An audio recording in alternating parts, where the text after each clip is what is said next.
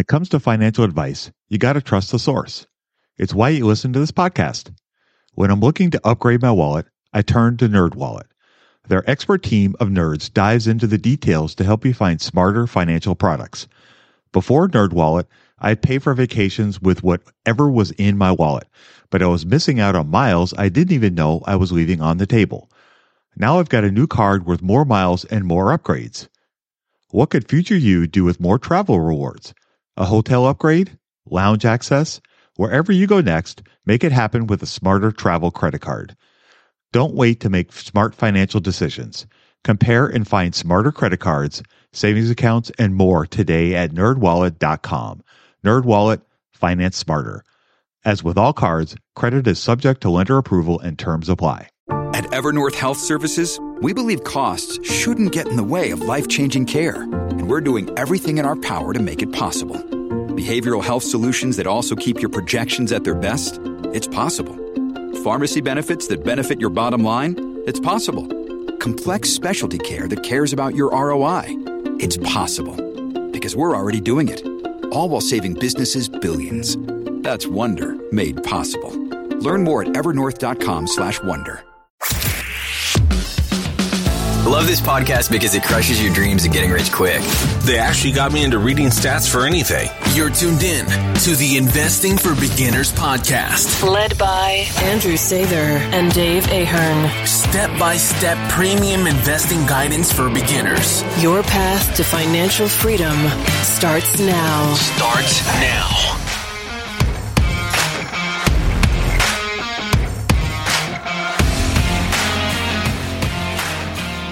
All right, folks, welcome to Investing for Beginners podcast. Tonight we have episode 244. We have 4 great listener questions we're going to answer tonight, so I will go ahead and get us started. So here we go.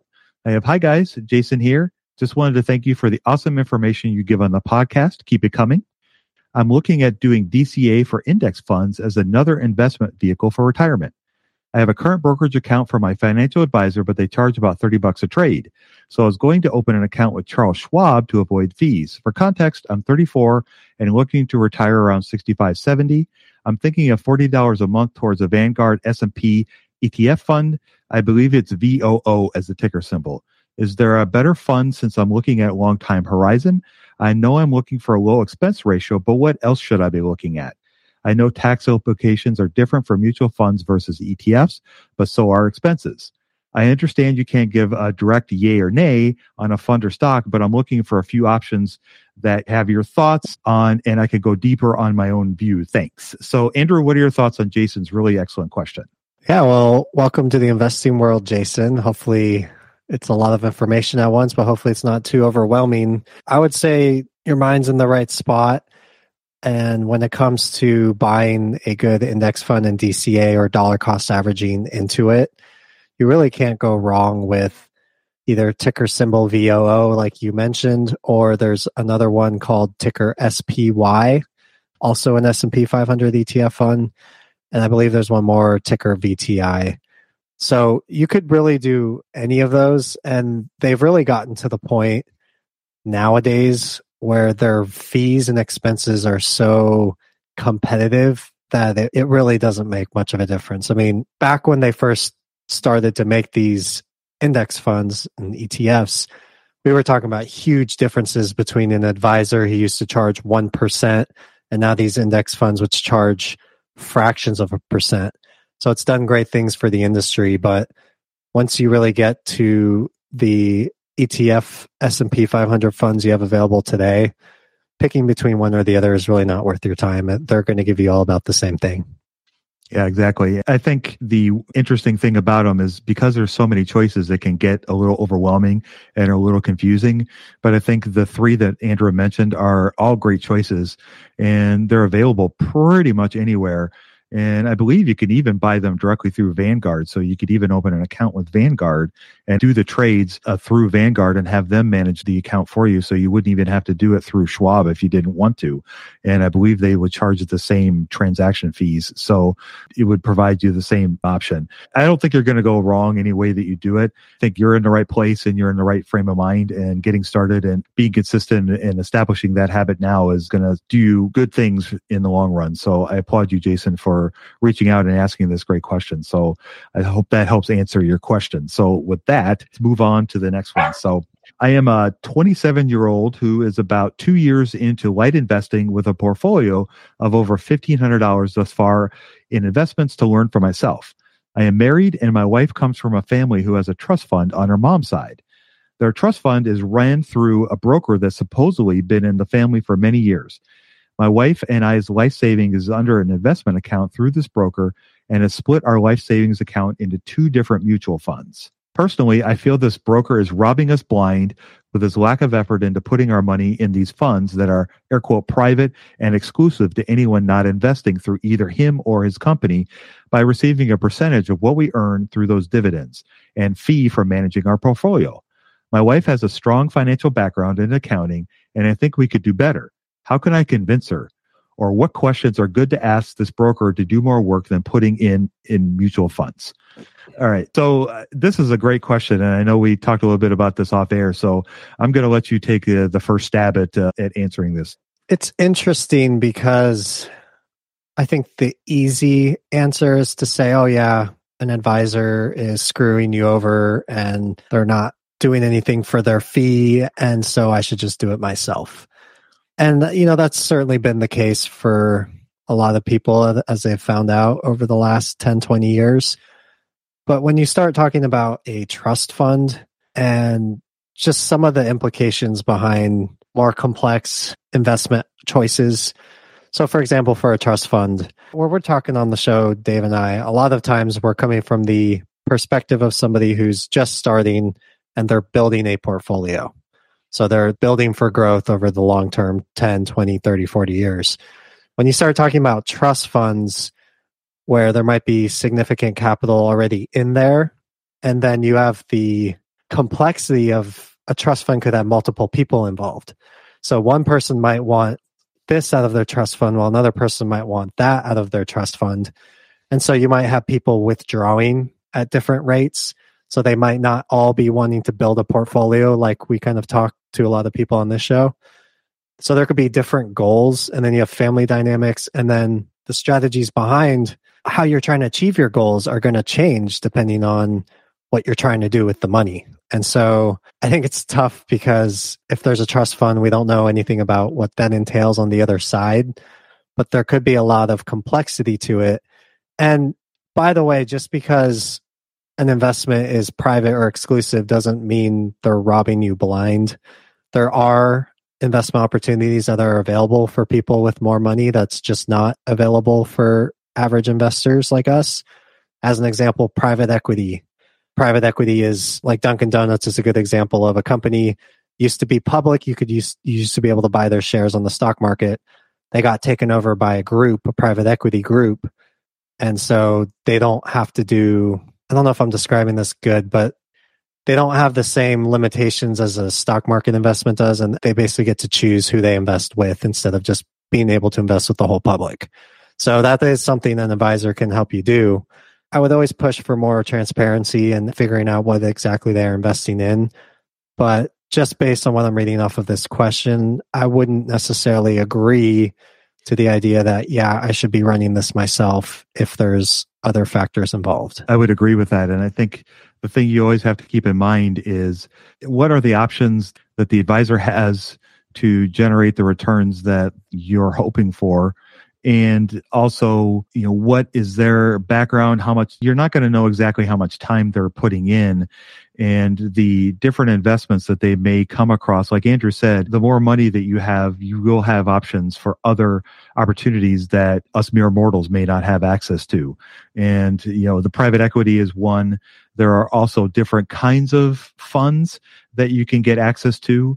You can also get access to bond portfolios that, we mortals would not be able to access as well.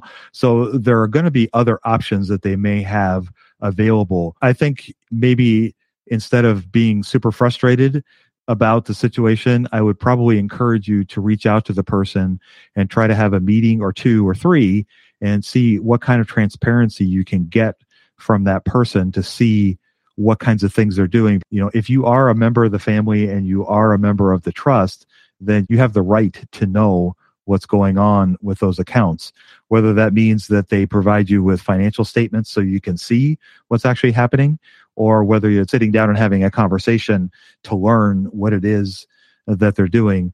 But I guess always remember that there are many, many, many, many different ways to get to where you want to go.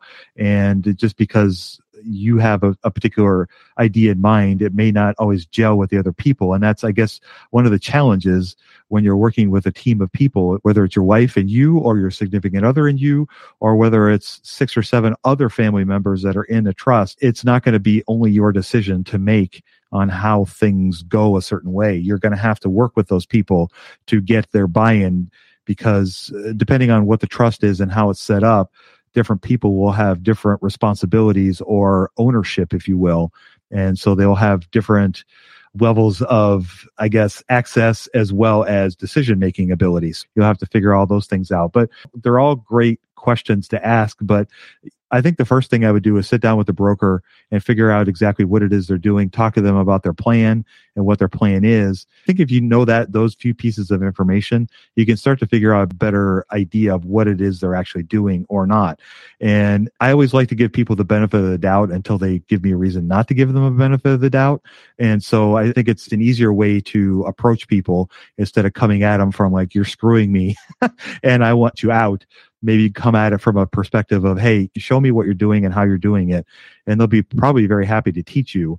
And then if you decide that it's not the right way, then you can talk to the family and say, hey, this is what he's doing. This is what he's costing us. We're not getting where we want to go. I think there's better options. But it would also behoove you to maybe have the options in place before you have the conversation with the family, so that you can actually show them proof that, hey, these are the things that we could do that would be a better option for what is going on. Let's say that the broker, just for example, is throwing all the money into crypto, and that you're not comfortable with that because of the speculative nature of it. And I'm not saying don't invest in crypto, so don't come at me about that. But what I am saying is, if he is doing it and you're not comfortable with that, then that's something you definitely need to have a conversation with. So I guess I would just start with the conversation and ask them what they're doing and how they're doing it, and then kind of go from there. Budgeting was always a challenge for me. I struggled to find the best way to keep track of all of my money, not to mention all the time tracking down receipts, cataloging expenses, and trying to figure out what went wrong with my air quote system until Monarch Money. Monarch Money allowed me to easily see what is going on with my finances, helping me get a better handle on my spending, budgets, and more. It's my go-to app every day, more so than my bank, because I can quickly see where I am with my budgets and spending, allowing me to invest more and spend time on the things that I want to do. It's my GPS for money. Monarch is the top-rated all-in-one personal finance app. It gives you a comprehensive view of all of your accounts, investments, transactions, and more. Create custom budgets, set goals, and collaborate with your partner. And now get an extended 30-day free trial when you go to monarchmoney.com/beginners. Unlike other personal finance apps, Monarch's simple, intuitive design makes it so easy to set up, customize, and use. Monarch has built-in features to collaborate with your partner, family, or financial advisor.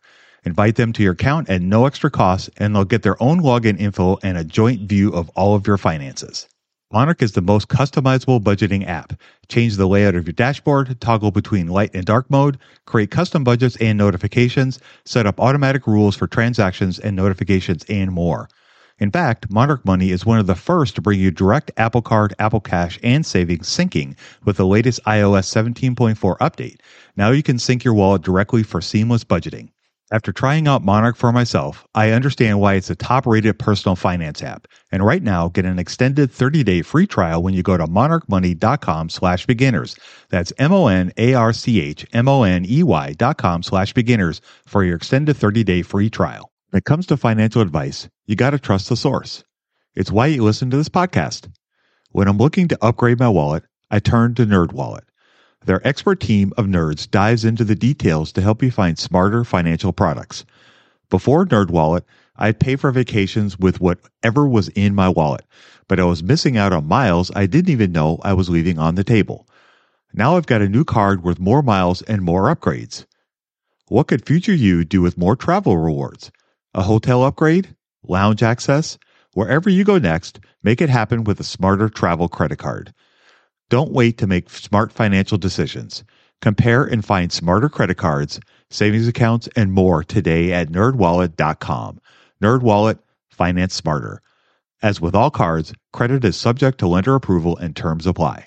Yeah, I think that's fantastic advice. And I especially like the idea of approaching it with an open mind and more of a curious nature rather than being accusatory. You know, the listener did mention being about 2 years into light investing.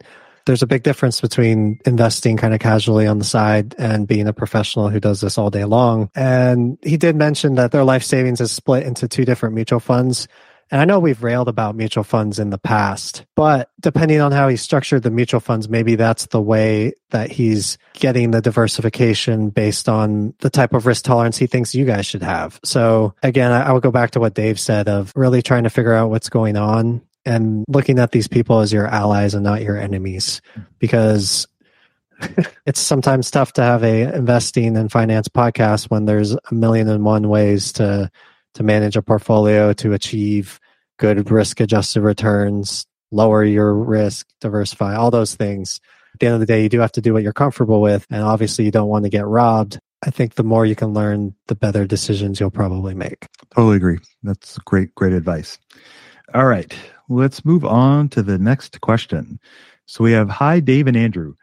Thanks for creating such a great podcast. I'm currently invested in 28 stocks in my brokerage account. I have between 175 and 5,100 in stocks for each company. Even right now, with the market not so hot, I've got about 300% in gains since I initially invested. Right now, 3 of my stocks represent a total of 75% of my portfolio. I remember reading that a singular stock shouldn't exceed 10% of my overall portfolio, but I'm not sure what I'm supposed to do about this. I don't want to sell shares of these 3 stocks because they're all on track to continue doing well, to my knowledge: Tesla, Nvidia, and Apple. I can't really afford to add more to my other positions at this time, sadly. Do you think I should do a deep dive into the other 25 and perhaps sell some to add to some of the other promising positions, or just leave it alone and see what happens? For reference, I'm 33 and not planning to retire anytime soon. Thanks so much. You guys are the best. Rachel. So, Andrew, this is going to be a fun question. What are your thoughts on Rachel's excellent question? What's the best way to get started in the market? Download Andrew's ebook for free at stockmarketpdf.com.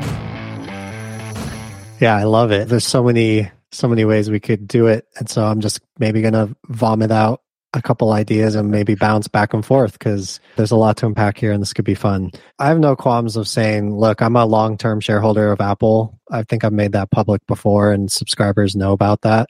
So I'm obviously bullish on Apple. Tesla, I was wrong about Tesla, talking them down for years on the show. They've turned it around in the sense that they've become profitable and they're still growing like crazy, and they somehow managed to skirt bankruptcy and survive and do crazy well. I love the company. And Nvidia has super great growth drivers. I mean, the future is computing, artificial intelligence, all of the things that data centers enable, and Nvidia sits at the center of it. The problem is that, yes, I think having 3 stocks as 75% of a portfolio is a bad idea, and I don't care if Apple's one of them. I think it's a bad idea for most investors. There's so many reasons why we could go down, but I would just say maybe the start is businesses change a lot, and if you think of a company like Nvidia, their main product, the GPU, graphic processing unit, which is now used in all the data centers, that was not even really a hot thing 10 years ago. So they basically came through and they destroyed a lot of other types of chip makers because of their new innovative technology. So if they were able to do that in 10 years, ask yourself, well, what's going to happen in 10 years later? Is NVIDIA going to be still the best technology, or is it going to be something else?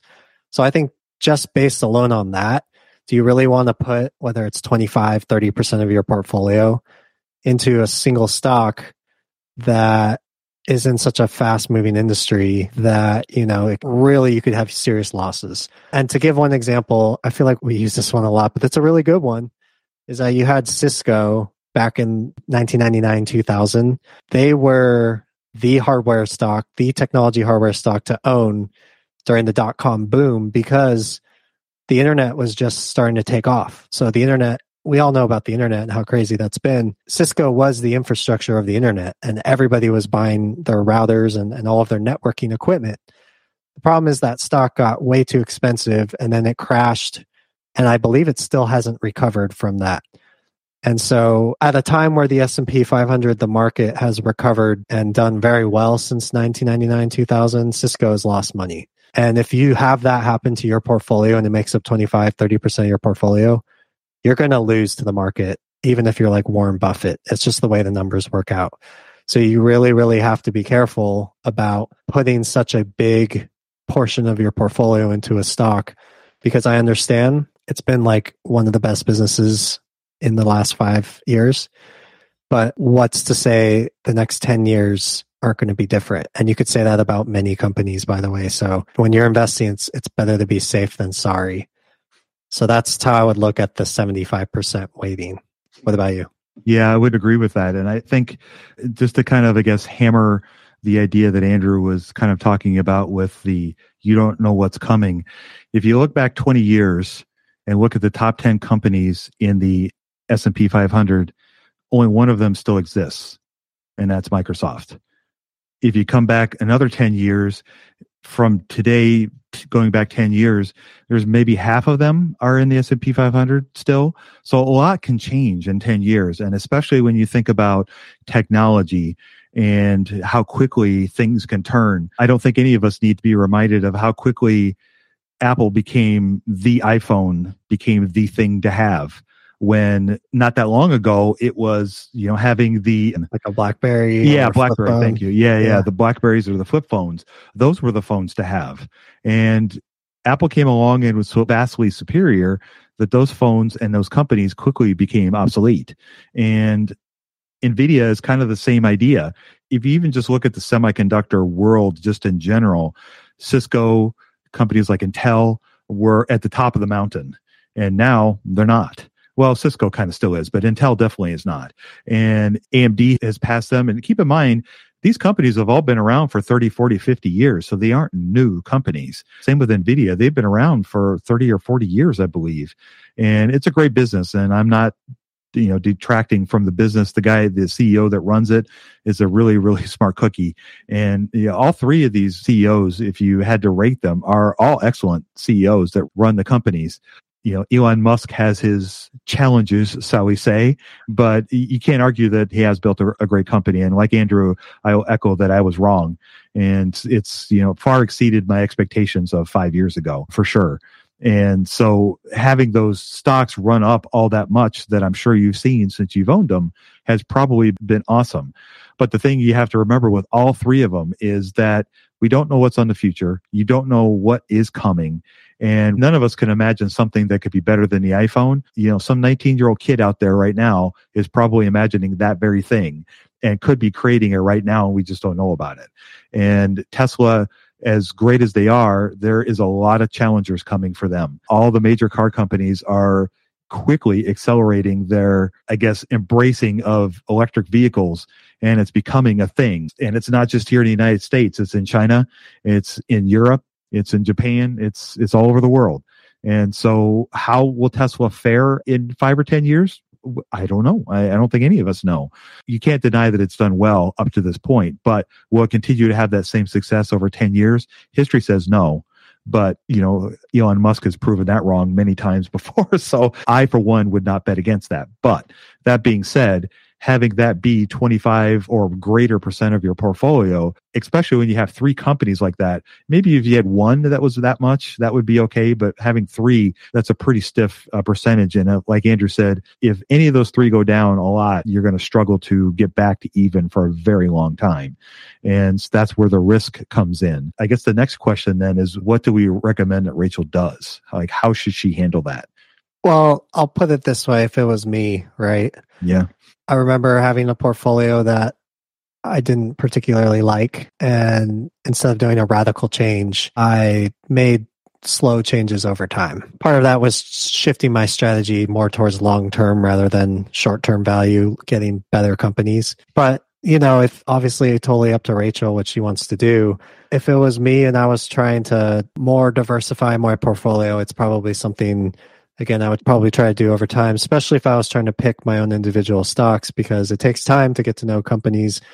And a lot of them are not great values a lot of the time. So that kind of stuff goes in and out. And that's probably how I would look at it. Or just sell low enough to be comfortable and then put the rest in an index fund. That's a very easy way to do it too. I totally understand the idea of like being 33 years old, don't have to retire till 65. Translation, I can handle volatility, right? That's the rallying cry of holding on to really expensive stocks. But I would really caution against that because it's the same story, just different characters every time. And we saw it in 2021. We saw it in the dot-com boom. And you just have to be careful. If you look at the number of people who say that, I have a long time horizon, so I'm just going to hold on to a stock. There's very few long-term survivors of people who actually did well with a strategy like that. The price you pay does matter. And we're all starting to remember that again. Mm-hmm. Yep, totally. That's good advice. I think I would probably go with the same option. I would probably sell some of the positions of the three and try to reduce your holdings and then maybe add them into other holdings that you have. I think a lot of people sometimes spend a lot of time, probably more time, looking at other companies to invest in as opposed to getting more knowledgeable about the companies that they do own. And I think once you get more knowledgeable about the companies you do own, then it could give you a lot more comfort on whether you can continue holding that position or whether you want to add to that position or whatnot. And, I have two companies in my portfolio that are like 22% and like 15%. And I'm comfortable with that, but I'm also working on building up the other percentages so that those in time will become less of a bigger size of my portfolio. And that's the other thing that you can look at doing as well. I know you said you don't have money at this time to add to those other positions, but maybe as time goes on, you can do some of those things too. But I don't think you need to make any drastic, changes today. I think, the slow and steady approach that Andrew was talking about, I think is probably the best way to go. And that's the way I would do it. And that's the way you told me to do it. And it worked really well because it's easy to get like gung-ho about wanting to change a direction. And you have to be careful doing that because it takes time to make good individual stock decisions. And you don't have to do it all at once because stocks are around almost 24/7. Yes, they are. Yes, they are. Families have a lot going on. Let Ollie help manage the mental load with new cognitive health supplements for everyone 4 and up, like delicious Lolly Focus Pops or Lolly Mellow Pops for kids. And for parents, try 3 new Brainy Chews to help you focus, chill out, or get energized. Find these cognitive health buddies for the whole fam at ollie.com. That's OLLY.com. These statements have not been evaluated by the Food and Drug Administration. This product is not intended to diagnose, treat, cure, or prevent any disease. All right, let's move on to our last question. So I have, hello, thank you for your great articles. And today I just purchased your investing tool package. I have created a pretty elaborate model for valuing companies, but have been a little cloudy on one issue. I am of the opinion that not adding SBC, which stands for stock-based compensation, to cash flows is the right way to go when performing a DCF. And I do this in my model.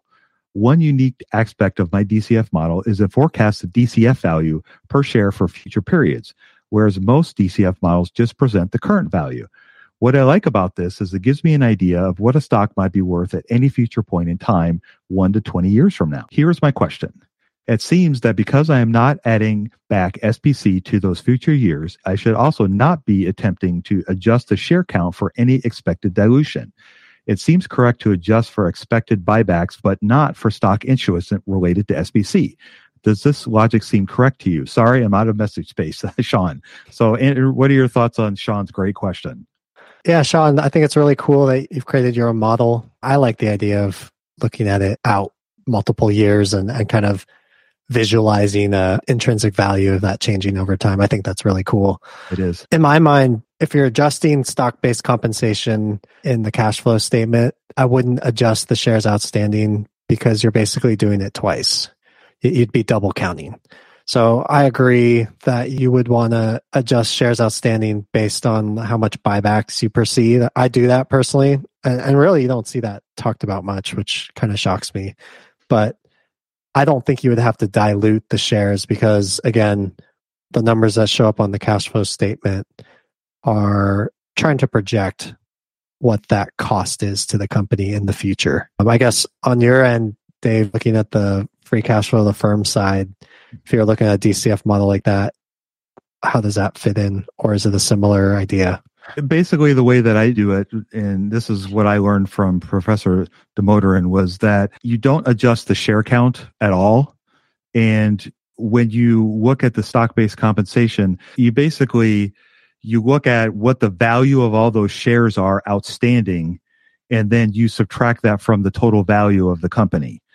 Let's say that you look at the company, and just for ease of numbers, let's say that the value of the company is $1,000 after you're done with your DCF. Then you would look at the value of those share-based compensation that has not been exercised, and you look at that and go, okay, that's worth $100.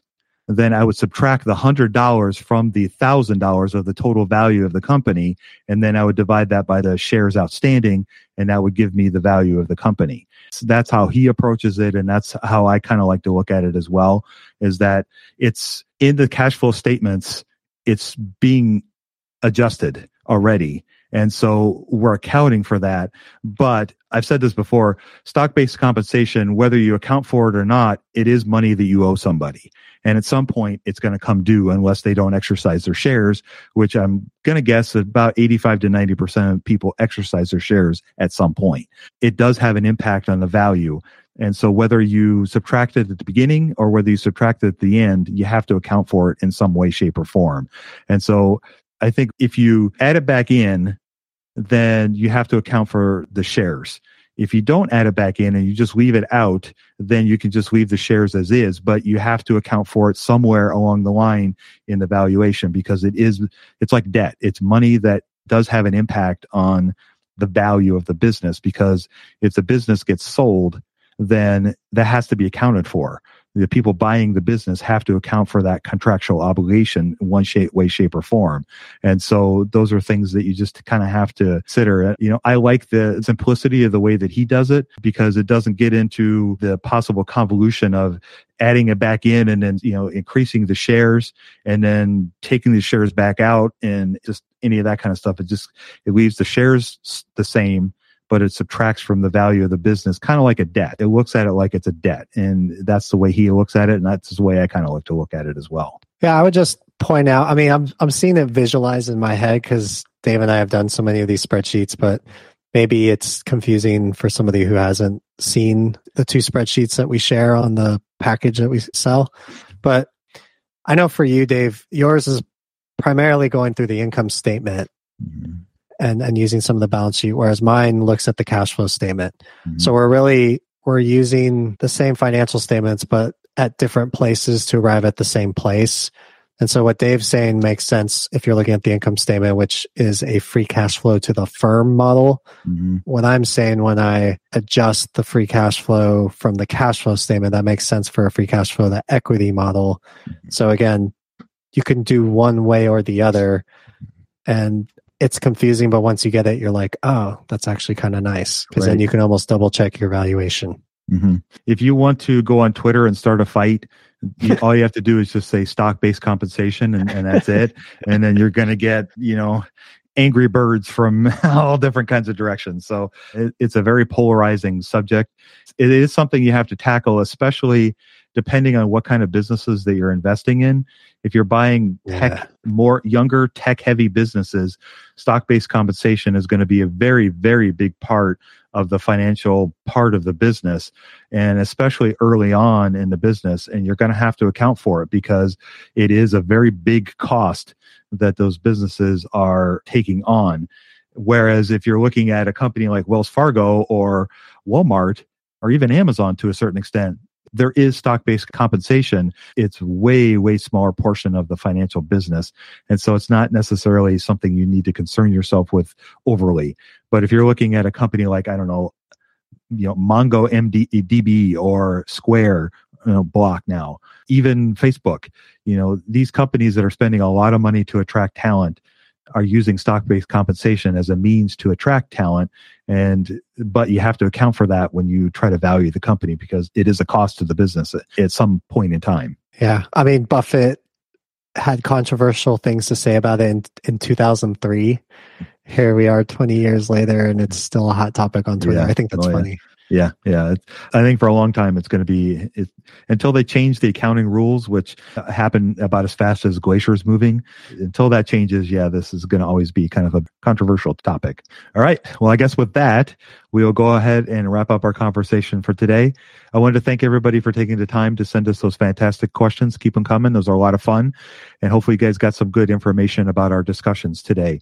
If you have any questions about anything that we talked about today, and I'm sure stock-based compensation will probably be high on the list of that, go to our website, einvestingforbeginners.com. Search bar at the top of the page, can't miss it. Type in stock-based compensation, and you're going to find all kinds of great articles that will help you learn more about that topic, as well as all the other stuff that we've discussed today. So without any further ado, I'm going to go ahead and sign us off. You guys go out there and invest with a margin of safety, emphasis on the safety. Have a great week. We'll talk to you all next week. We hope you enjoyed this content. 7 Steps to Understanding the Stock Market shows you precisely how to break down the numbers in an engaging and readable way with real-life examples. Get access today at stockmarketpdf.com. Until next time, have a prosperous day. The information contained is for general information and educational purposes only. It is not intended for a substitute for legal, commercial, and/or financial advice from a licensed professional. Review our full disclaimer at einvestingforbeginners.com.